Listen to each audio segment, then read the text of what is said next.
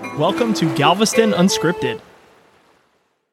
They found a tombstone in my backyard before we bought the house, and I did not even know that until I walked in. You never know what you're going to find out and learn about when you come to the museum. Welcome to Galveston Unscripted. Galveston Island history is rich and full of interesting tidbits, but we cannot forget just beyond the bay, how the island has influenced the mainland and vice versa. Galveston County has been home to Native Americans who originally inhabited the Texas Gulf Coast, Spanish land grants, European settlements, and even military bases for almost 200 years. Around the same time Galveston was officially becoming a city, Galveston County was being formed and was officially organized in 1839. Small communities around Galveston Island grew at a rapid pace, along with Galveston's growth. The rapidly growing economy of Galveston Island didn't take long to reach the mainland. The island needed food from farms, as well as goods to ship overseas, and the small communities across Galveston Bay were happy to provide those essentials. Here on the island and throughout the county, there is so much history to explore. The Galveston County Museum has made it their mission to share these stories with you so that you can understand your community and help you play a part in shaping Galveston County in the future. I sit down with the director of the Galveston County Museum, Jody Wright Gidley. The Galveston County Museum is a wonderful resource. They provide a look back at Galveston Island and the surrounding communities. And just when you thought it couldn't get any better, the museum is 100% free. We discuss some of the fascinating exhibits and location of the museum. Without further ado, let's jump right into my conversation with Jody Wright Gidley, director of the Galveston County Museum. Go ahead and tell me a little bit about yourself and what you do at the Galveston County Museum. Well, I'm the director of the museum again. I was director of the museum back from about 2007 to 2011. I took some new opportunities, worked for a couple of different foundations, and decided to come back to the museum field, and I'm glad to be here. So how did you end up in Galveston? I was working at the Bell County Museum in Central Texas, and was ready to be the director of a museum instead of a curator, and came here, moved my family here to work for Galveston Historical Foundation. That was in 2007, and I was director of the Galveston County Museum, which at the time was managed by GHF. Oh, so how did the county get involved? The county has always funded the museum because it is the Galveston County Museum, started by Judge Holbrook back in the 70s. And so they had a management agreement with GHF to manage the museum. It changed after Hurricane Ike. Where was the museum originally? Right up the street in the old City National Bank building. And that is a beautiful building there. And I am assuming Ike completely... It flooded the bottom of the building. So HVAC, electrical systems made the building unusable. But our collections were okay. They were up high and dry. And so we moved them after Hurricane Ike. Our collection was moved to the Sherm Moody Plaza building, the Santa Fe building, and we were there for quite many years. And then we were given the opportunity to move to the courthouse. So we were always looking for a place to build new exhibit space. We were managing our museum artifact collection and our research library, but we really wanted exhibits for the public to see. And so the county commissioners worked with us, and we've got space at the courthouse. It's the old jury assembly room. If you ever went and had jury duty years ago, that's where you went, and that's now the museum. And we've had staff and volunteers over the years that did a great job of building it out into what you'll see today. And one thing I noticed last time I went in there is that the house I live in now is in the museum, which is kind of weird. They found a tombstone in my backyard before we bought the house, and I did not even know that until I walked in. You never know what you're going to find out and learn about when you come to the museum. The museum tells stories and shows artifacts about Galveston County history. And so one of the exhibits we have right now is about military history. You know, throughout the county, there have been forts on Galveston Island, on the mainland, and we tell that story about all of the different forts that were here.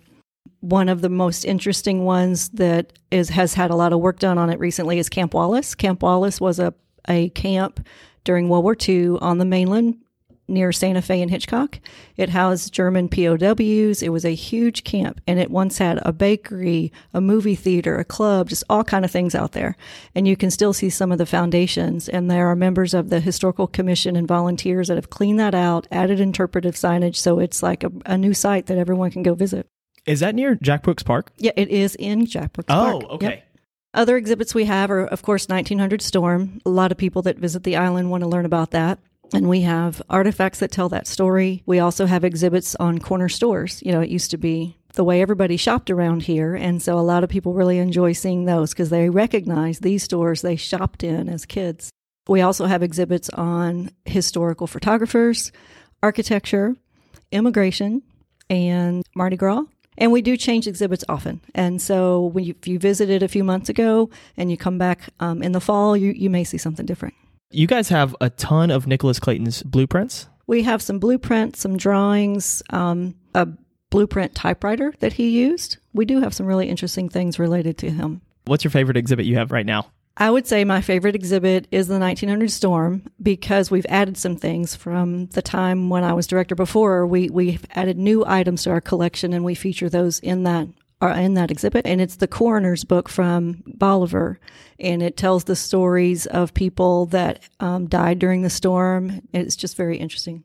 And I understand you guys have tons and tons of artifacts that aren't on display yet, but could be in the future? Right. You see about 30% of our collection exhibited in the exhibit hall now. And we have exhibit planned for the future to change them out. And we have storage upstairs where all of our artifacts are held. What artifacts do you guys have hidden back there? It is a wide variety of photos and archival materials and artifacts. We have shelf after shelf, boxes of just about anything you could imagine. We collect anything that has to do with Galveston County history. And on a monthly basis, somebody comes into the museum and says, I have something, I don't know what to do with it. Is it something the museum would want? And usually the answer is yes, because if it tells any aspect of Galveston County history, we're interested in having it.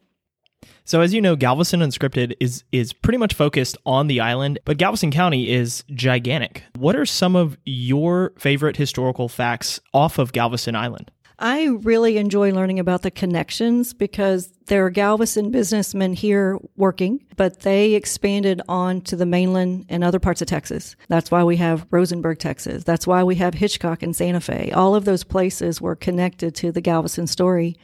And there were, you couldn't have had Galveston's growth without the mainland supporting it because from Santa Fe, you got food down to Galveston to help feed everybody and the dairies and the food and even the water source. I know the museum hosts events and workshops. Are there any future plans? So we are working to have small events in our museum. We don't have space to have large events, but we want to have some. And so we recently did a photo restoration workshop. We had Robert Mahoval, a very well-known local photographer, come, and it was a well-attended workshop, very small, but it was very personal, and everyone enjoyed talking with him about photo restoration. We want to do an event like that again. But also coming up, we're going to have an event with James Anderson, who wrote the book Galveston Burning. He's going to do a book signing, and we're going to bring out some of our artifacts from our collection that relate to the fire departments in Galveston. We have a few really interesting things. So we're going to bring those out, and he'll be there July 21st from 2 to 4. My last interview was Ed Cottam, and I asked him a question. It was at the very end of the interview, and I was like, I need to ask every guest this, just because I think it's important for why I'm doing this in the first place. Why is history important? I've always been interested in history. My parents always took us on vacations where we learned about history, so I could say it started there. But over the years, working in the museum field, it's important because it's a part of the human history and our story. And I think it's human nature to want to tell those stories and preserve that story for humankind. And it's important to know why things happened. That matters when you're talking about what's going on now.